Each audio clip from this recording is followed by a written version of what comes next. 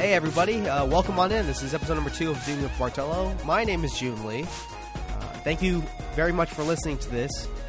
And if you're listening to this on iTunes, thanks for subscribing and leaving a rating. If you haven't done that already, please go onto iTunes and do that.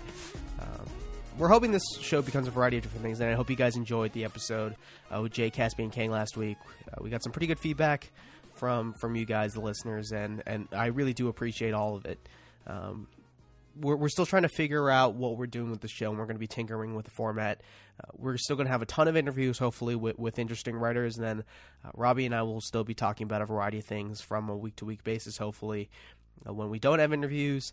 And then I'll probably do a couple one-off episodes with some of my friends talking about sports and pop culture and a variety of things. I still have to find somebody to do the Star Wars episode with, because I've got a lot of things to decompress with on that front. I think I'll bring on my friend Taylor Weston, who's one of my friends from high school, and we'll be talking about not just Star Wars, but movies and a variety of things, and we'll probably do that as a one-off episode in the coming weeks. This week, we have Mina Kimes from ESPN The Magazine. Mina is somebody that I've kind of gotten to know a little bit on Twitter, and she's an absolutely fantastic writer. She has written a bunch of great profiles, mostly on NFL players over this past year. She wrote a feature on Antonio Brown a couple weeks ago, which was excellent for the magazine. She also wrote a feature on Darrelle Revis at the beginning of the season, which was also excellent. So if you haven't checked those out, please go and check those out and read those. They're excellent features.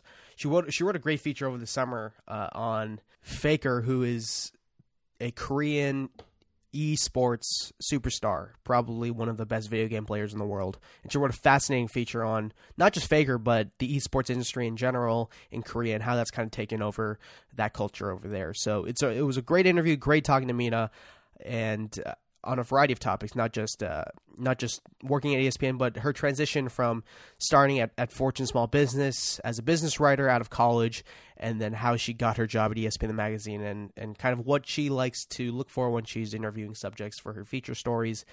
It was a pretty fun conversation, so I hope you guys do enjoy it. So without further ado, this is Mina Kimes. Thanks for coming on today, Mina. Yeah, thanks for having me. So my first question for you is, at what point did you decide that you wanted to go into writing? Writing? Oh, boy. Well, I was always interested in writing, not necessarily journalism. I didn't... you know what? Actually, I did do a little bit of high school newspaper stuff, but I wasn't like one of those kids who, is like really into their high school paper or even the college paper, really. I kind of dabbled in it. I'm certainly wasn't as committed as you are when I was in college. But I was an English major, and it seemed like one of the things I could do with my life based on that. I wasn't sure what I wanted to write about. I went into college, I went to Yale, and I went into it very interested in arts and culture writing, and came out with a job at a business magazine. So that was more, I think, a product of circumstances and people offering me internships than any deliberate choice. And you went to Yale, right? Yeah, I did, yeah. I mean, Yale has a pretty strong student newspaper in the Daily News. So what did you do for the Daily News, if anything, while you were on campus? I did nothing for their paper. I actually, at one point, roomed with a girl who was the publisher of the Yale Daily News, which is like a full-time job. I remember just like hearing about it, being like, holy crap. I was not at all involved in that. I wrote a few pieces, like random stories for the Yale Herald, which was the other newspaper, and then I also did a few magazine stories here and there. I wrote for a magazine called The New Journal, which still exists at Yale and is fantastic. But I definitely wasn't like a day-to-day reporter in college, which, I regret. I wish I had gotten the kind of experience you're getting. So what kind of turned you and made you want to go into journalism then? Well, I got an internship. So I'll just quick kind of run down my internships. Let me see. After my first year, I interned as a teacher in Baltimore and was super awful at it. Then my second year, I interned in book publishing and sucked at that too. I fell asleep a lot. But the book publisher, and mostly I just wanted to live in New York, which is where all my friends were living that summer. And being from Arizona, it was kind of a dream, right, to live in the city. So that summer I interned for Time Warner Book Group. Well, at the time it was it was Time Warner Book Group at the time. Then it became Grand Central, and now it's Hachette. But it was owned by Time Warner and affiliated with Time Inc. So I was somehow, God knows how, able to parlay that into an internship the next summer at Time Inc. And they assigned me to a magazine called Fortune Small Business, despite the fact that I knew nothing about small business and also knew nothing about econ. I managed to get through college without ever taking econ or math, but was I know, and I think you can't get away with it now at Yale. From what I hear, they've cracked down on the requirements. But anyways, I took for a science class, I had to take two legitimate science classes, and one of them was called an issues approach to biology, which was just about pot. And then the other one, I remember I almost took astronomy. Astronomy is the legit one, right? Astrology is your I sign. think so. So I almost took astronomy, and I remember because it was the cool English kids were taking that. And I remember on the first day we walked in, and they were like, "Okay, I hope you guys have your graphing calculators." And I was like, "Fuck no! I am not here for the." Oops, sorry. So, anyways, long story short, I didn't take math or econ in college, but somehow ended up with this internship at Fortune Small Business magazine, and I loved it. It was great, and I got a job there after college. I was doing some research for this, and I stumbled across your college blog. Oh no! This is what celebrities call a gotcha. Or I mean, it just kind of came across in my Google searches. What years did you go to college? I graduated in 2007, so it was kind of early blogging right, days. I was going to say. Yeah. So what kind of things were you writing about back then? It was a lot of overwrought meditations on literary theory and politics, in addition to random things about college and my family and funny pictures. To shut that down somehow. I mean, I have a bunch of friends at Yale right now from high school, and I see them posting long Facebook stats about all the things that are going on there with the protests and everything. Yeah. It's crazy. Yeah, I know. I definitely would have been blogging up a storm if I had been there at the time. But it's cool. I think it's great that, now kids are have more forums to actually write about what's going on. So how do you think that blogging and the writing helped you translate to where your writing career is now? Not working for the student newspaper and feeling pressure to deliver for my, high 10-digit readership. 10-digit, I mean, I'm trying to say less than 100. I, kind of forced myself to write pretty often, which I wouldn't have done otherwise. I don't know, if you look at the blog, I did post pretty frequently. And I think that is obviously the most important skill you can develop as a young writer is actually forcing yourself to write. So, and coming up with critical takes on the news, however stupid they were, was probably good practice. That's another thing. Riffing on the news or just trying to come up with original ideas was a good experience. So you started at Fortune out of college, and having not taken an econ class during college, how did you kind of learn things on the fly and adapt? So my first job was at Fortune Small Business, which was not super businessy. It was very, even, maybe some micro would have helped. But I was mostly just telling stories about entrepreneurs, and that didn't require a lot of quantitative expertise or awareness of what was happening in the economy, even though I did start paying attention. It was about a year later when I started working for Fortune that I really dove into the business world, because my first beat there was writing about investing and finance. So that's about as hard as you can get, in terms of hard business. So I just started reading the Wall Street Journal every day, money investing section, and the Times and business section, and just kind of every time I didn't understand something, which was a lot, forcing myself to read the internet until I did understand it. So just not letting myself get through articles until I actually understood what they were saying was, I guess, the And there was obviously a lot of learning on the job, just not pretending like I think it was an editor who told me that the most important thing I could do was not pretend like I knew things when I didn't. And that was a really helpful lesson early on in terms of trying to understand the economy and what was going on. So having to learn on the fly, having not taken an econ class at your first job at Fortune magazine, how did you learn and adapt, and what were some of your biggest takeaways from that experience?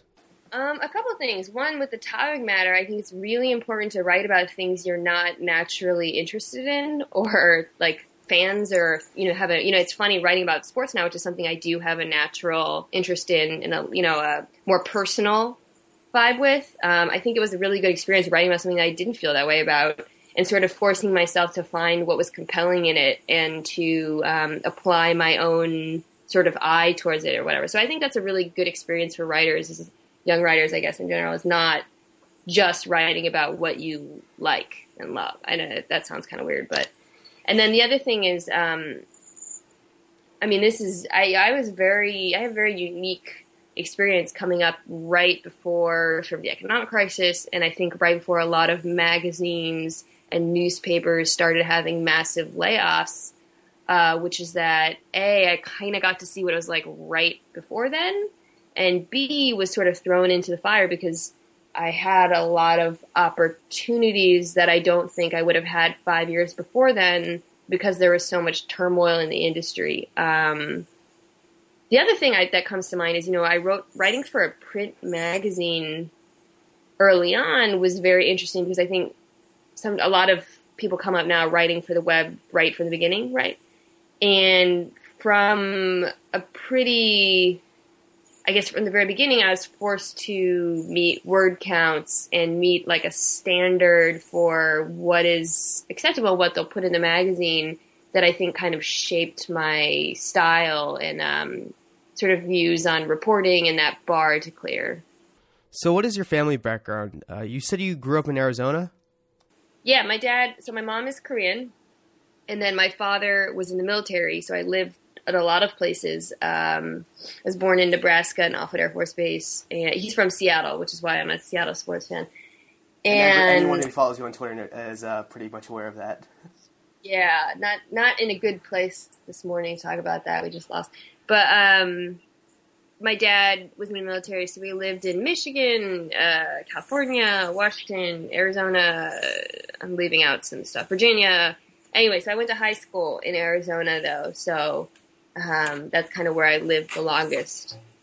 So myself, as a first-generation American, I had some interesting experiences with dealing with my identity as a Korean American, as someone who wasn't born in this country, and having to live with a family who didn't really know what it was like to live in this country. And since you're half Korean, I just kind of want to know what your experiences was growing up as a Korean American or a half Korean American moving around in the U.S.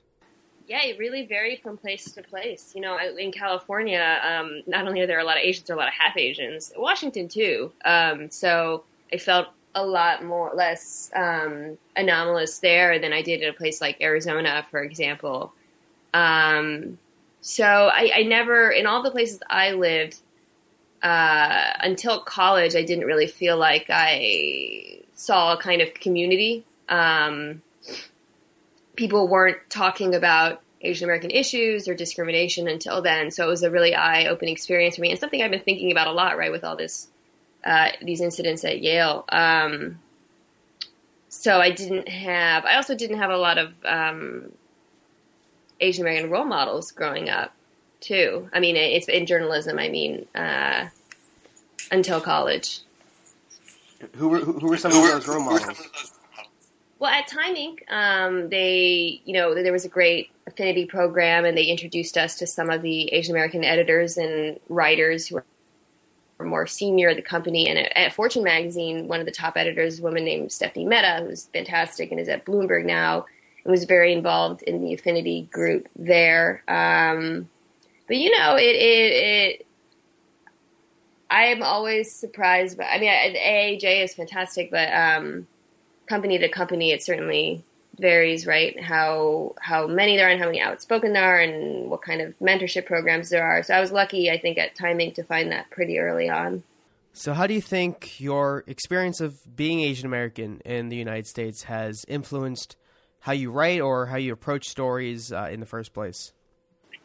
It certainly approaches how I read stories, especially not, and I think this is important, not just about Asian American issues, but about any issues that involve sort of othering or minority groups or disenfranchised groups. I always read them I kind of with an eye to that, and I look for those stories in a way that I think stems from not just personal experience, being half Asian and I think passing for white or being perceived as white, and a lot of groups has really colored my experience as well, and seeing how that's perceived as a privilege has really colored my experience in terms of how I read these stories and think about them.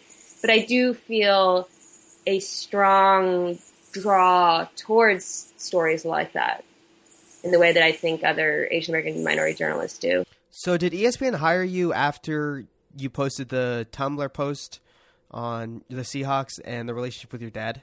I think that that was kind of a signal to them that I like sports. Oh, okay. Which you always know.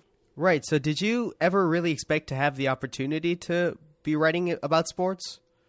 No, well, I'd be lying. At the time, I had been talking to people about it, so it didn't come totally out of the blue. But it certainly wasn't something that I was angling for, interested in. So no, I mean, I was 7 or 8 years in at that point, and it's a pretty significant career change. In newspapers, people switch beats all the time, but I had been writing about business at that point and kind of established a career. So it was a pretty crazy change personally, and a pretty big risk for both me and ESPN. So no, it wasn't something I had thought about, to be honest, until I just made the jump. What have you kind of found has been the difference between covering business and sports? I mean, is there even really a difference at the core of it? There's a lot of similarities and a lot of differences. I mean, at the end of the day, it's still just reporting, and the same skills and tools apply, and the writing is similar, although I've definitely found in sports writing it is a little less spare, and there's a little bit more room for kind of literary flair, maybe too much so in a lot of cases. But I think, it's the little things that jump out. I mean, the way I set up my interviews and approach sources and deal with the primary figures is very different from how I have to do it now. And I kind of had to learn that, okay, so I want to convince an athlete to sit for a profile and get time with them. It's a whole new rule book, and it's very different from dealing with business leaders and CEOs. In my previous job, my last position, I was working in an investigative team, so that was totally different from what I'm doing now. And the adjustment has been pretty interesting. A lot of it is, I do feel like I'm constantly having to ask my colleagues, oh, okay, so, you're dealing with the agents here and these people are available at this time and you have to go to the locker room. It's a whole new world and vocabulary. So that's been interesting. How is dealing with athletes different from dealing with business people or high-profile business people? In some ways, they're less coached or less premeditated in their comments, right, and a little bit more open. But and then other ways they're closed off, which is a terrible answer. But I guess you can. There are more glimpses of honesty and transparency and truth with athletes, but it can be a little bit harder to access. It can be very difficult to access that, especially, with, it's the same thing in some ways, which is that you're just trying so hard not to get them to say the thing that they've been saying over and over, to fall into kind of this routine of answering when you're interviewing them. And that's the same.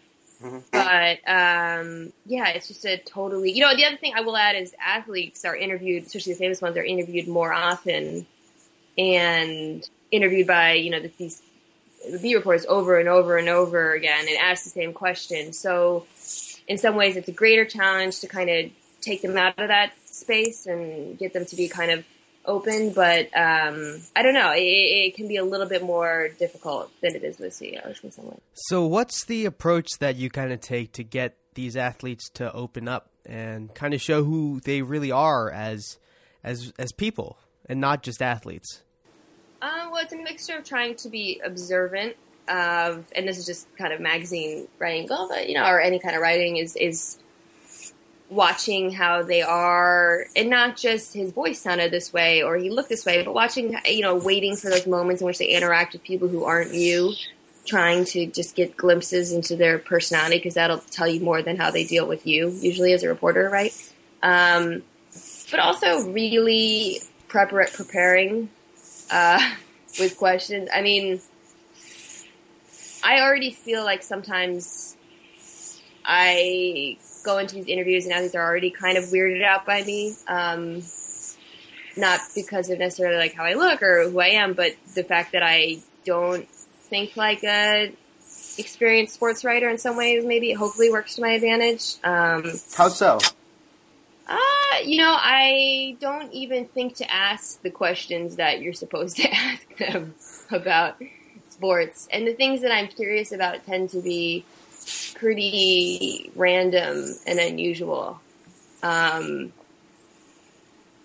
So I tried to exploit that and take advantage of it in the same way that I tried to do with business interviews as well.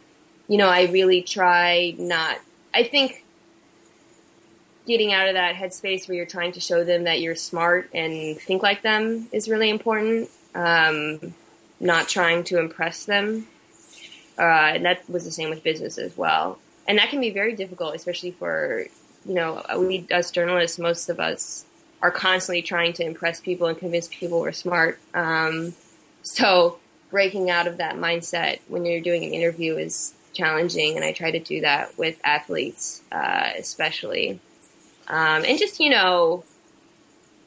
there's that whole talk about joke, right? Where Brian Curtis wrote that piece at Grantland about how people always asking athletes, talk about da-da-da-da, or, which is a silly question.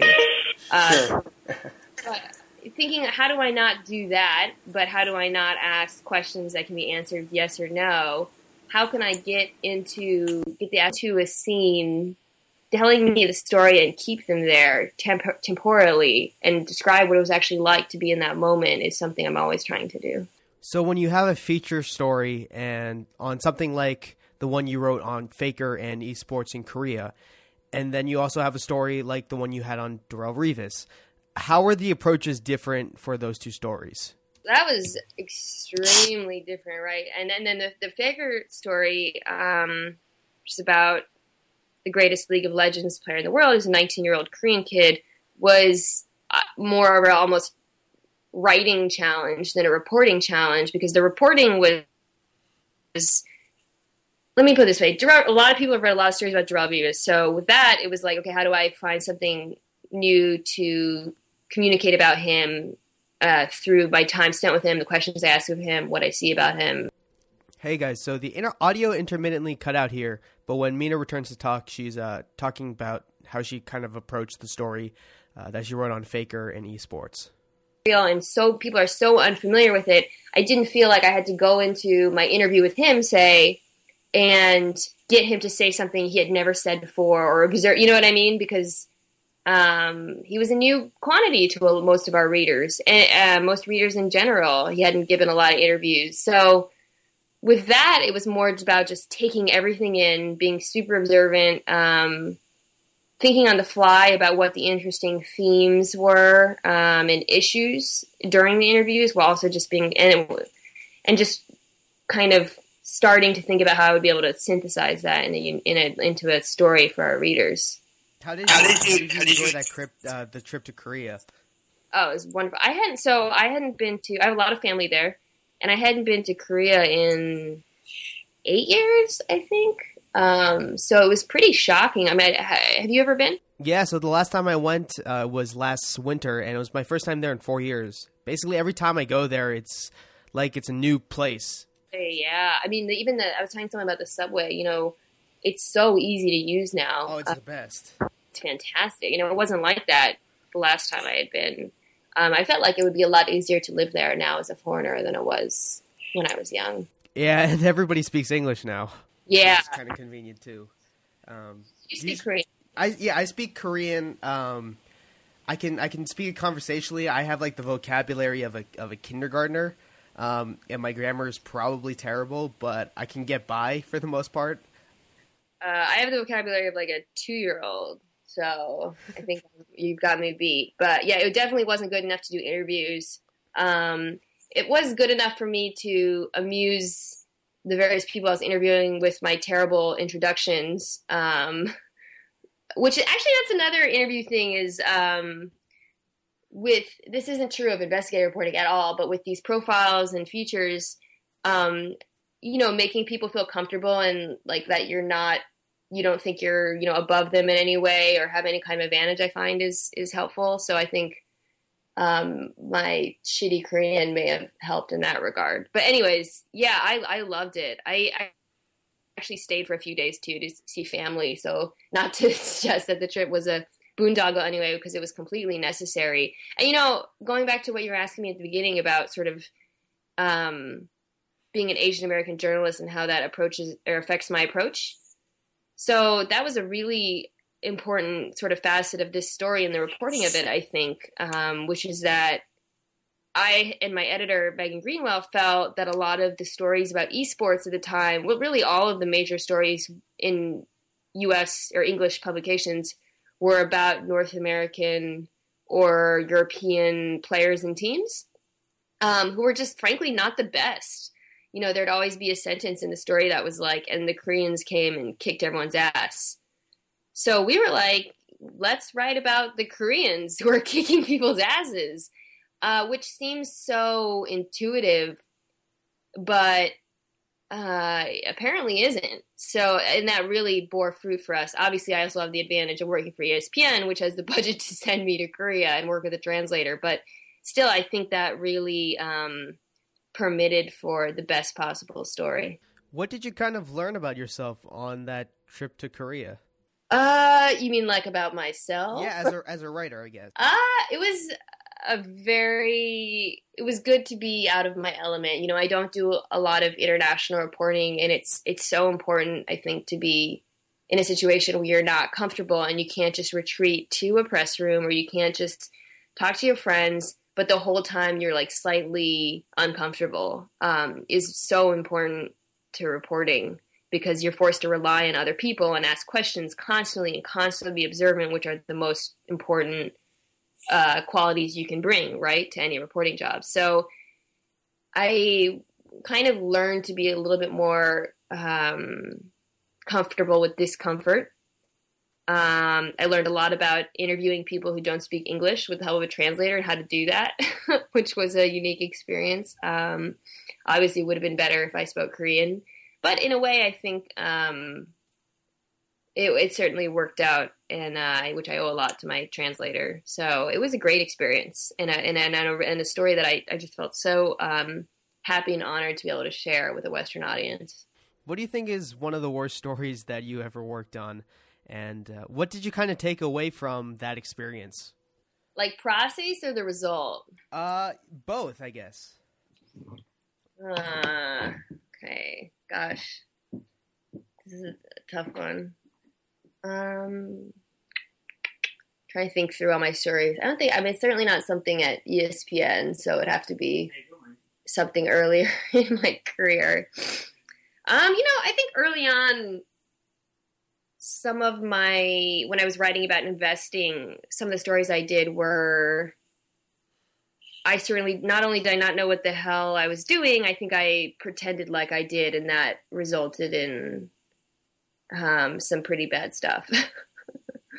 So that was kind of a lesson I had to learn early on, which is hard because a lot of writers, especially today, don't have the luxury to not pretend like they know, right? Especially when you're writing for the internet and you have a certain volume quota, you kind of have to constantly feign authority or at least achieve a veneer of it. And I was blessed that I didn't really have to do that very often, except for at the beginning of my career. So at the magazine, how do you come up with the story ideas? Is it something that you do by yourself, or is that something that an editor gives you? How does that kind of process work out for you? So it's all over the place. So I write a column, which I should have mentioned, and that column is sort of sporadic. The magazine comes out every 2 weeks. I try to write it, every issue or every other issue or whatever, but we don't always run all of the columns. And it's an interesting space because the column is, a lot of people describe it as sports business column. It's really not, which probably means I'm not doing a good job, but it's sort of about issues and off the field issues in sports. And it's always reported. And I sort of ask a question or whatever. It's not really a hot take. So for that, I'm constantly, for example, my latest column was about, ESPN just aired a game in China between University of Washington and Texas. And Pac-12 has been making a real push to have games in China and stream games in China. So that column kind of just started from a question, which was I noticed some stories about the game about a month ago, and I was like, okay, well, why are they doing this? Which seems like a really obvious question, like, oh, of course they want exposure. Every business wants to go into China. They want Chinese fans or whatever, and maybe a media deal. But I was like, you know what? Like, it's not like a huge audience. I mean, it could be, but it's not, it can't be the only motive. And just through reading and talking to people, what I kind of figured out was, and finding out that they were having this huge college expo for students after the game, one thing in my reporting that for Chinese students that really caught my attention was that 4 of the top 10 schools for Chinese exchange or Chinese students in the U.S. were Pac-12 schools. And a lot of those students are notable in that they pay full tuition, so they're very attractive for American universities, many of whom are kind of crunched by budget cuts these days. So it occurred to me that actually, this game and a lot of what the Pac-12 is doing in China is really marketing geared towards prospective Chinese students. So I ended up writing a column about that. So a lot of it is just kind of reading articles and asking a question and trying to figure it out. So that's my column. With features, it's a combination of assignments, and those assignments can be narrow or broad. With the Faker story, the assignment was to write about esports. That was it. My editor was like, you should look at Korea, but we didn't know about Faker. We didn't know about League of Legends. So that was sort of taking an assignment, taking a few days to look into it and talk to smart people and figure out what the best story was. Revis was write a story about Darrelle Revis, so it can be a little bit more clear cut. Who are the writers that you read on a consistent or maybe daily basis that you try to emulate after their work or admire their work or look up to their work in some form or another? Well, the writers I emulate tend to be writers who don't write on a daily basis, just magazine, because they're magazine writers. So I'll name some of those. Well, first, in the magazine, just to be a total homer, I think we have so many fantastic and wonderful writers, obviously Wright Thompson, Seth Wickersham is great, Kevin Van Valkenburg. I mean, they're all just fantastic. Tim Kuhn, writers.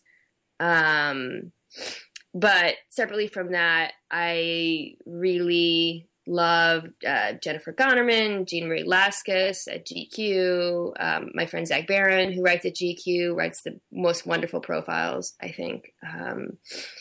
So off the top of my head, those are some writers that I always read. I always read Charlie Pierce's columns. I guess he writes more often, so that's maybe not daily. Well, maybe he does. Anyways, my reading diet, I read Ramona Shelburne at the website is just so fantastic and such a reporting inspiration. So I read ESPN and Sports Illustrated and SB Nation and Deadspin, but I still try to read national and business news, which I think is helpful to my column because it kind of keeps me thinking about the way sports interacts with the rest of the world, and I think it's important not to lose sight of that. How do you view your role as a female in sports media, and how does that kind of affected how you approach things in your writing? Answering your first question, I feel really proud. I don't know. I mean, it's hard to answer that without sort of patting myself on the back. But when ESPN hired me, I think one of the first emails I got was from a female college student who was like, "Oh, I opened the magazine, was so excited to see your face." So that's really humbling and cool, and speaks to the continued problem in sports media, which is that there just aren't nearly enough female writers. So I view that as like a responsibility, in the same way I do as an Asian American journalist, which is to help younger writers and talk to them, and also just be out there, talking to people and trying to bring more people into the fold. To answer your second question, which was kind of how does that affect the way I approach stories, right? Yeah. I think it certainly affects it in the same way that being a business journalist affects how I look at every story about sports, which is my sort of kind of follow the money feeling that I can never shake, how I read everything. I'm always reading stories and thinking about not only how they affect women, but who are the women in this story. Earlier we were talking about players. I always want to talk to players' mothers and why. And then I guess that not everyone does that, but that's something that I just always think about when I'm doing a profile. So I think about writing about women, which is something I hope to do more in the coming year. Have more stories about female athletes or just women involved in sports. It's something that I've written about in my column a few times, and I hope to do more often. So it's very important to me. Something interesting that I thought you said was how you kind of viewed your role as a female in sports media, and how you also viewed your role as an Asian American person in sports media. Coming from your perspective, do you see any interplay between those two dynamics in your work? Well, when you put them together, the Venn diagram gets even smaller, right? They're both certainly underrepresented groups in sports media and media in general, and it's, appalling when you look at the numbers. So I think about both of those aspects of myself and the industry all of the time. People say we're making progress, but it certainly isn't fast enough, in my opinion. And again, that's not just sports. Coming from business, it was just as bad. Mm-hmm. What do you think that perspective, or just kind of having the diverse dynamic? I know ESPN is a more diverse company than the most out there, but what do you think that diversity brings to writing or to stories? What do those perspectives bring? I think it brings a greater openness to good story. I mean, again, to go back to the fake example, I don't know. I'm not going to say, a white journalist wouldn't have chosen that story. But I do know that my background played a role in my approach to the story and my interest in it. And I feel that way about a lot of stories. And I think if we don't have underrepresented groups in news publications, you miss out on a lot of important stories, and you suffer in your coverage of breaking stories. One of the biggest sports stories the last few years has been the domestic violence issue in the NFL, and starting with the Ray Rice story, which is kind of what kicked it all off. It was so important that ESPN had a strong stable of female writers to come out and write about it, which they did, and I was extremely proud to work here when that happened. I think the day that video came out, we had maybe 3 or 4 bylines by female journalists on the homepage, and that's so important. It's not to say that only women can write about them, but you do need women writing about a story like that. I think we're in a really interesting time in terms of race in America, in that there's been an interesting, I mean, there's been all of the stuff in Mizzou and Yale, and then there's also, you know, Michael Brown and Ferguson and all that stuff going on. And then I think there's also from my perspective, seeing the growth in Asian American representation in media, whether it's, you know, through Fresh Off the Boat or, you know, Aziz Ansari's new show who tackles a lot of these issues about being a minority, first generation minority in America. How have you kind of seen that play out, either in your writing or just kind of in your life? Yeah, it makes me really happy because I don't feel like that was happening when I was in college. And some of that is, you know, it must be really, I mean, you can speak to this better than I can. It must be a really exciting time to be a college student and especially a person of color on campus. You know, when the Yale stuff happened, I tweeted this. There was an incident when I was in college where a satirical publication at Yale did these racist headlines about Asian Americans. And there was a small backlash, but it died out pretty quickly. And you know what? I don't feel like that would happen on campus today. Which I think is just great. I don't know. It makes me, I mean, I'm kind of envious of students today. I think there's just, it's so much, there's just so much more progressive conversation going on. I don't know. Do you feel like that's the case? I think so, to a certain extent. I think my college campus is in a very interesting place. There were some issues with the student newspaper and ways that an African American potential suspect was portrayed on social media, and that I thought was a very interesting time to reflect on kind of the portrayal of minorities on campus. And I also think there's been a small wave since Fresh Off the Boat, I think, has been on TV in thinking about, you know, what is the role of Asian Americans in media. And for me, like in going through the kind of the internship app process, a lot of the questions are kind of self-reflective and asking you like why you want to be a writer. And going back to my kind of upbringing, I realized that there wasn't really any Asian American people in sports media, and it's and especially, you know, being an Asian American student who's fortunate enough to go to a school that I go to, like Cornell, I'll hear from other Asian American families like at church, and they'll ask me why I'm not going into medicine or engineering or going into law or something like that. And for me at least, it's really encouraging to see people like you and Jay Caspian and Pablo kind of being at this prominent level in sports media and kind of pointing to the debate and being like, hey, you know, somebody who looks like me or thinks like me in some way, shape, or form can do this. Thank you. Well, it's very inspiring to see college students like you or freaking Tim Tye, right, out there. Yeah. I saw Tim Tye going nuts on the Mizzou professor, and I was just like, you know, you go, bro. Like, and his comments afterwards on Twitter were really smart and good, and I just seeing his face made me happy, and I don't know, it is very exciting, I think, and very different from when I was in college, which wasn't that long ago. I'm not that old, but it's amazing how much things have changed in such a short period of time. Do you think about that at all? At your kind of my impending aging? No, I mean like your role as you know, one of the few Asian American voices in sports media. I do, and again, going back to the fact that I am not always identified as such, you know, being mixed, and you know, I can pass a lot of different ways.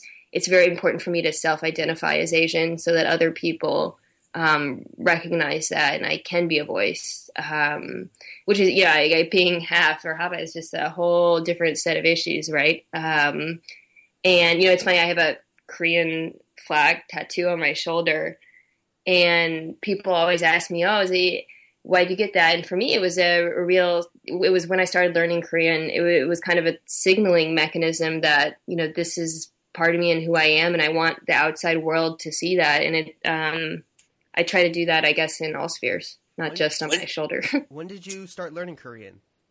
Oh, man. Well, I started as a child, did a little Saturday school, and, you know, like every Oh, I bad can kid. relate. Yeah. And then after college, I started taking classes in New York. Can't remember exactly when or what. Well, I know what motivated it. It was really just about wanting to be able to communicate with my mother. So it's come and gone. I really hope to get back into it soon, but I am really god awful at it. I mean, my mom was always like, I can't read or write, so I'm kind of Really, reading and writing is the easiest part. right. I know. So I used to know how to read and write, and then I forgot it at one point, and then I had to relearn Korean through watching Korean dramas with my mom growing Yeah. up. What did you watch? So I think this was like I was in third grade or something, and we were watching Samsuni, which is like one of the biggest Korean dramas ever. Yeah. And so I picked up speaking there, but I could never find the time or really muster up the effort to learn how to read and write again. You could pick that up so easily. It's so much harder than speaking. Yeah, I mean, like I mean, Sorry. yeah, no, I mean, I really like. My mom tells me that it's super easy, and the few times I've tried, it's always been like, oh, I mean, there's so much to learn, like so many letters, and then I think about like my mom coming to the States, not knowing any English, and then kind of building a life for herself with my dad, and it's just, I can't even think about how difficult that must have been. Yeah, right. It's like that episode, and you said you saw Master of None, right? Yeah, I've seen it 2 times through now. Oh, that's so cool. Yeah, the second episode, right? That's more of a product of me watching too much TV than anything.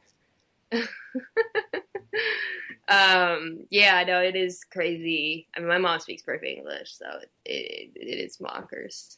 But it's really interesting for me because like I'll talk to my mom, and I'll say something sarcastic in English, just because that's just naturally like how I kind of talk, I guess, which is maybe not a good thing. And it'll go completely over her head, and she'll get mad at me, and then she'll kind of say a sarcastic thing in Korean, and it'll go completely over my head, and just seeing that dynamic and like her getting mad at me being sarcastic in English and knowing that I kind of got that sense of humor from her, and she just doesn't understand English is really funny. Yeah, learning Korean was really interesting because once I started learning about sort of sentence structure, I think I realized that a lot of what I perceived about my mom talking to me growing up was actually a function of translation, if that makes sense. Right, yeah. So it's been interesting. Because Korean's like a much more functional language. It makes, like, English doesn't make any sense. No, Korean is like math in a way. Yeah, it is a lot more logical. Yeah, I mean, I just think it's super interesting, and I started to become more hyper aware of like sports media and the lack of representation with Asian Americans when the whole insanity thing happened, and there was the variety of issues that people had, and just the lack of experience people had in trying to put that whole thing in context and how to. Right, and at the time, that's why it was so great to have writers like Pablo and Jay there to write about it. Yeah, I mean, what was kind of your experience growing up watching sports, and how you kind of thought about yourself in that context? Well, I think it was kind of, as you say, one of those things where because I saw so few Asian Americans not only not playing it, but also not talking about it, it almost didn't even occur to me as a possibility. Which again cuts to why it's so important to have us out there, whether it's on camera, on Twitter, writing, or whatever. It just seemed like another field or sphere that was sort of inaccessible as both an Asian American and certainly as a woman. Mm-hmm. You maintain a pretty funny Twitter persona, I guess. Thank you. And you post a lot of pictures of your dog. Yeah, he's right next to me. Yeah, my Twitter is kind of doofy.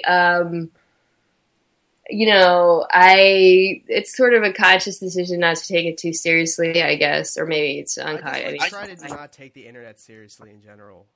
Yeah, it's hard. I mean, it's hard to be affected by it and to mix in, occasional bouts of it. But I will say it is so significant to we've been talking a lot about career, I guess it's been a huge part of my career, both in my transition to becoming a sports writer and meeting other people in sports. So I, can live with it, can't live without it. How have you kind of utilized your Twitter to do that?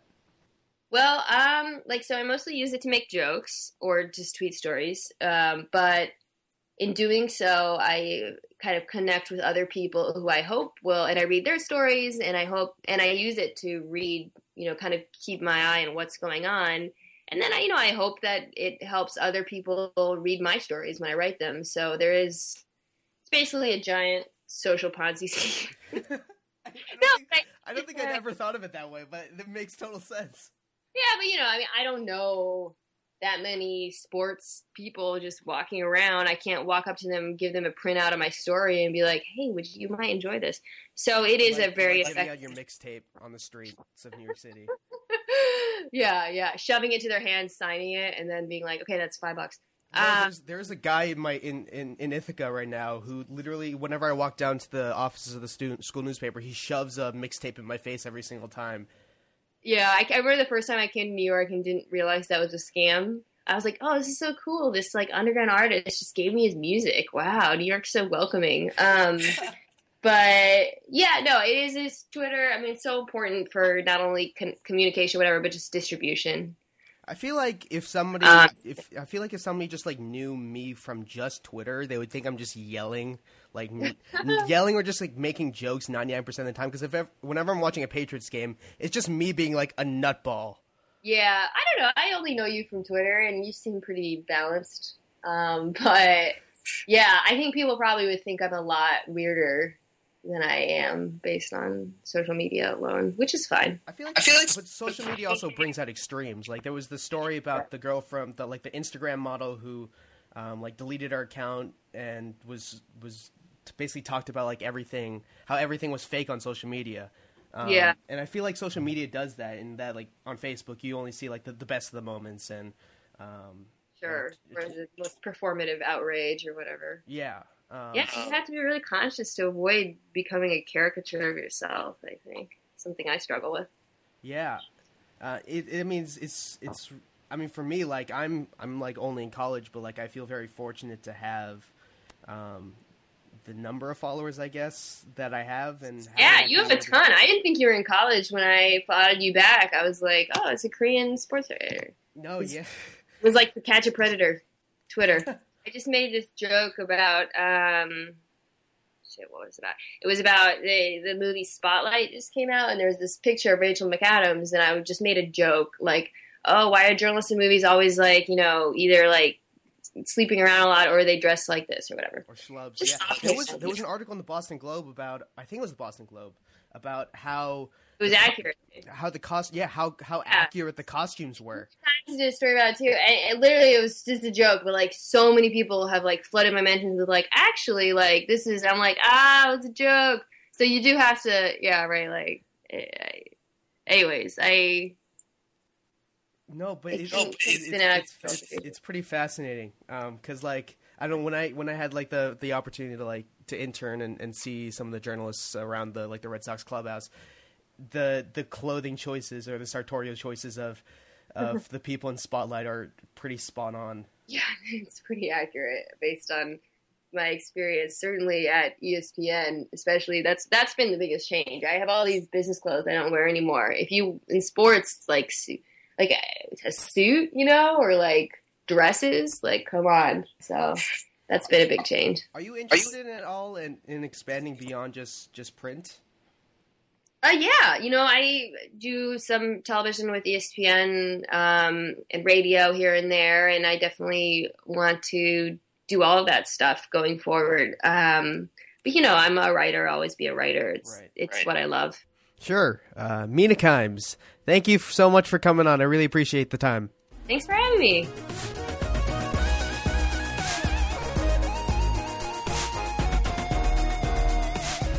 Well, thanks again to Mina Kimes for coming onto the show this week. I hope you guys enjoyed that interview with her. You can follow her on Twitter. She's at Mina Kimes. She is a big Seattle sports fan. I think we mentioned in the interview. She talks about a variety of things. Really entertaining Twitter follow. One of my personal favorites. And she's just a generally pleasant, awesome person to talk to. So please do follow me on Twitter and make sure to check out all the things that she's written for the magazine. She's really one of my favorite writers in the game right now. So that was my interview with Mina Kimes. We've got some interesting things coming up with the podcast itself over the next few weeks, and some new stuff in the calendar year as well. Some small things are developing that I think will hopefully benefit the podcast moving forward that I'm excited to tell you guys about. We don't have a sponsor of the show, so if you do want to sponsor the show, you can email us at doingitforbartolo@gmail.com. If you guys want to follow me on Twitter, that's at IamJuneLee, JOONLEE. And if you guys have any guests that you want to hear on the show, please feel free to let me know. We've got some exciting guests lined up tentatively, so if you do have anybody that you particularly want to hear us talk to, please tweet it at me or tweet it at Robbie, and we'll try to get them on the show as well. So until next week, make sure to rate us on iTunes. Make sure to subscribe on iTunes or any of the podcasting platforms that you listen to the show or however you want to consume the show. Please make sure to subscribe to keep up with all the episodes when they are released. We're hoping to release an episode every single Wednesday. So hopefully we'll have one next Wednesday as well for you guys, whether it's an interview or me just kind of BSing with either Robbie or one of my friends or something along the sorts. So for those of you guys who do celebrate Christmas, have a Merry Christmas, and we'll see you guys next week. Thanks again for listening.